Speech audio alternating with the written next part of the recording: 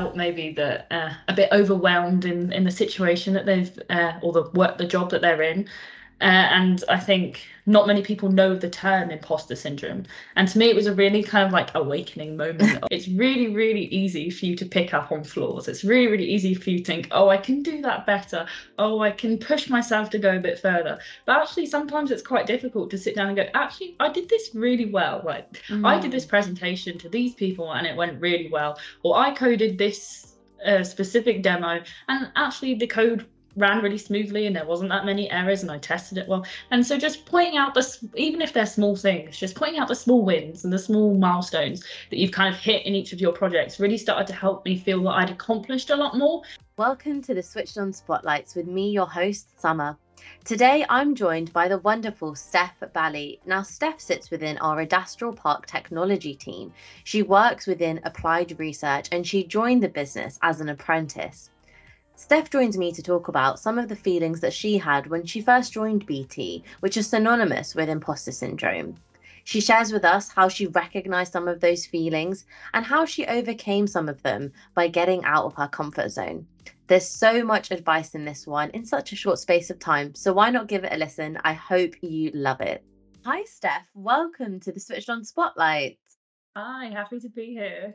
Oh, I'm so excited to have you on today's podcast. And it's an interesting one and an interesting topic that we're going to be talking about today. But I'm really happy to have you on because I was actually connected to you by our last guest on the Spotlight, Claire Doyle, who joined us to talk about the power of personal connection. I'm always on the hunt for Spotlight guests, for switched on guests. And she said, oh, you've got to speak to Steph about imposter syndrome. So we've had a bit of a pre-chat and I'm really excited for you to share some of your tips, some of your advice. So let's just get straight into it. I'm going to kick off by asking you the question around, well, what does imposter syndrome mean to you? And when was the first time that you either heard the term, recognized the feeling? What did it mean to you in that moment? Yeah, I mean, I guess for people who don't know what imposter syndrome is, so it's basically it's the inability to kind of believe that your success is deserved or that you've legitimately achieved it. And I guess a lot of people go through this, like when you're doing your day job, a lot of people do think to themselves, oh, do I really deserve to be in this meeting room and here? Everyone around me is so smart. Do I fit in? Am I here for that? And I think for me, when first going through it, I mean, I joined BT as an apprentice. So coming in on the apprenticeship scheme, I'm in the research network strategy area as well. So I'm surrounded by world leading experts in the field. So it's very easy for me to kind of sit there at the very beginning of my career with people who have been in the industry for, I mean, you're talking 30 years, 40 years plus, Wow. and kind of be like, oh, wow, I mean, can I talk to you about these things? But I mean, everyone's so supportive and so amazing. So I think, yeah. And so when it came to you beginning as an apprentice in BT, you're surrounded by world leading experts. I think it was an article that you've actually also sent over to me where you found out a little bit more around like the types of imposter syndrome. You're surrounded by these experts. You also work in our centre in industrial, so it's quite a bit more remote, I know, than some of our other BT locations. How did you find kind of joining as an apprentice, getting to grips with being in a bit more of a corporate environment as well, managing your studies, but then feeling like, look, do you know what? I deserve to be here. Yeah, I think coming straight out from sixth form, so rather than taking like the more traditional, I guess, university route, meant that there was a really steep learning curve coming into the industry and learning all of the corporate jargon and all of that kind of stuff with no kind of prior industry placements or experience in the industry itself. But I think to me, I was involved with the Women's Network at BT, and we had on-site events as well and workshops, and they're the ones that introduced me to this term imposter syndrome. I mean, I think everyone's felt maybe that a bit overwhelmed in the situation that they've or the job that they're in. And I think not many people know the term imposter syndrome. And to me, it was a really kind of like awakening moment of being sat in this workshop that was being hosted on site and hearing someone talk about the symptoms of imposter syndrome and something that everyone else goes through. And I was there kind of like, whoa, other people have felt like this too. That's really cool. And we all got to start talking about it. And I think coming into the apprenticeship scheme, I'm doing my degree as well, and so you're constantly getting kind of marks on how well you're doing and where you should be at versus where you are actually at. And sometimes you might not get the best mark on an assignment that comes back and you're thinking, oh really, am I out of my depth here? I mean, I came in not knowing how to code as well, so I didn't do computer science A level or anything like that, and a lot of my peers did have that coding knowledge, so there was me kind of already a bit on the back foot. Well, there's a couple of things that I picked up from there, is that we all know that this is a topic I don't personally think that's spoken about enough, despite the fact that in some shape or form, most people will suffer from the symptoms or will feel that feeling of either not being good enough, that lack of that sense of belonging. And the second part there around like just being an apprentice, it adding an extra layer onto some of those feelings. So you got to a point where, okay, wow, you now know what imposter syndrome was, and you sat to yourself and thought, maybe I've been sitting here and feeling some of these things. So what did that next step look like for you once you recognize like it's actually okay for me to be feeling some of these things, but maybe where are some of those feelings coming from and what can I do to challenge them, is my next question to you. Yeah, definitely. I think have kind of a reflection on where you are at your role and what your struggles are and what you're doing really well as well. And I think that's the one big thing that I challenged myself to do. It's really, really easy for you to pick up on flaws. It's really, really easy for you to think, oh, I can do that better.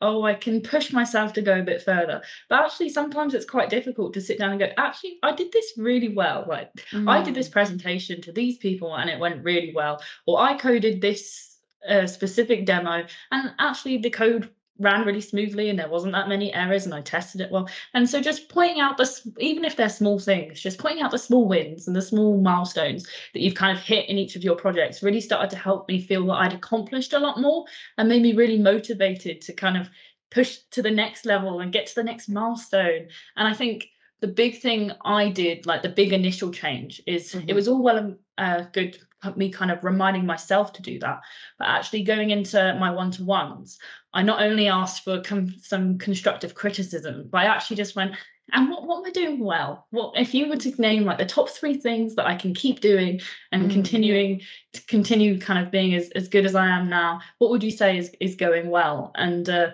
that really gave me motivation of, okay, people do think I'm doing a good job and I think I'm doing a good job. So I kind of went into work with a new mental capacity, I think. I really love that tip though, because it's very easy. I think you and I have both spoken about the type of imposter syndrome that we resonated on, is that kind of superwoman complex, that there's a level of perfectionism and it's difficult to keep positive self-talk up all the time, which is why some of those negative thoughts and feelings can come into play. And I think it's really important to build into, whether it's one-to-ones or conversations with your peers, I don't just want to focus on what I can improve. Let me actually take a step back and kind of give myself a pat on the back and say, do you know what? I'm doing these things well, because that's what actually provides you the motivation. It's really easy to just look at the next step, the next goal, the next milestone, and how you can keep on pushing. But actually, let's take stock of the achievements and what we're good at and how we can keep on striving. So I think that's a really good tip that I'm definitely going to be taking away. But I'd love to know a little bit more about your involvement in the Women's Network, because I know from the conversation that we've had already that that was a really pivotal moment for yourself in terms of creating change and perhaps challenging some of those feelings of being an imposter in the environment that you're in Adastral. Yeah. So I was really lucky that when I joined, there was kind of a Dastral Women in Tech network that was set up by Alison and Clazine, who have now unfortunately left the company, but they were absolutely fantastic in kind of creating a really lovely, supportive environment at Adastral Park, kind of face to face more than an online community like we have on the workplace. So unfortunately, within kind of the first 6 months, they both left the company.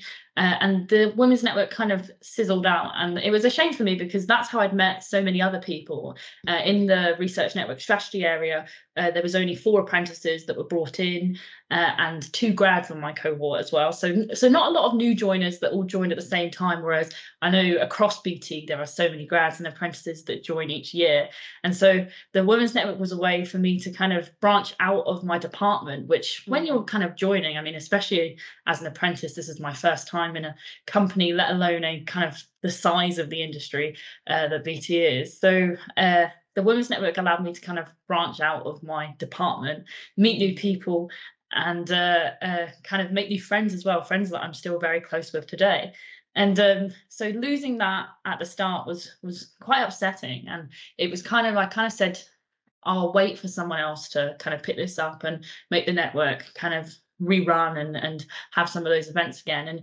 And I mean, a month passed, 3 months passed, and there were no more events that were being organized. And that was when I kind of went, okay. So before, I was thinking, why I can't do this. I'm only an apprentice. I can't possibly organize an event like that or a workshop like that. And that at the point where I realized the new apprentices coming in, so this was a year in, didn't really have that same support kind of network and didn't have the opportunities to run the workshops or anything like that. I thought, okay, I'm going to do it. I'm going to organize a workshop to see how many people turn up, see if it's something of interest. And so I set up the Adastral Women in Tech workshop in it must have been February 2020, so just before the pandemic, and we had a really lovely face-to-face. It was just something a bit smaller, coffee and a catch-up and a networking style event. And then we decided we were going to do it again. Everyone really enjoyed it, but then obviously 2020 March happened, COVID happened, but that didn't stop us.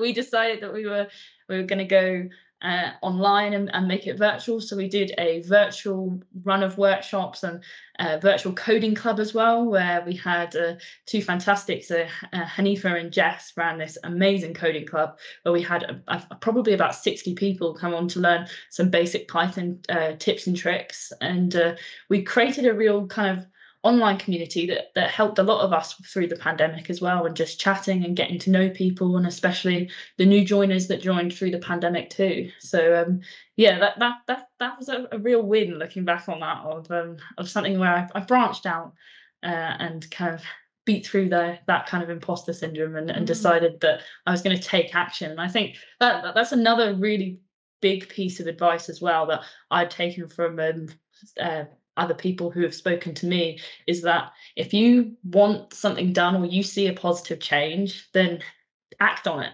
Don't just think, oh, this is a really good idea. Think about how you can kind of be part of the steps to make it happen.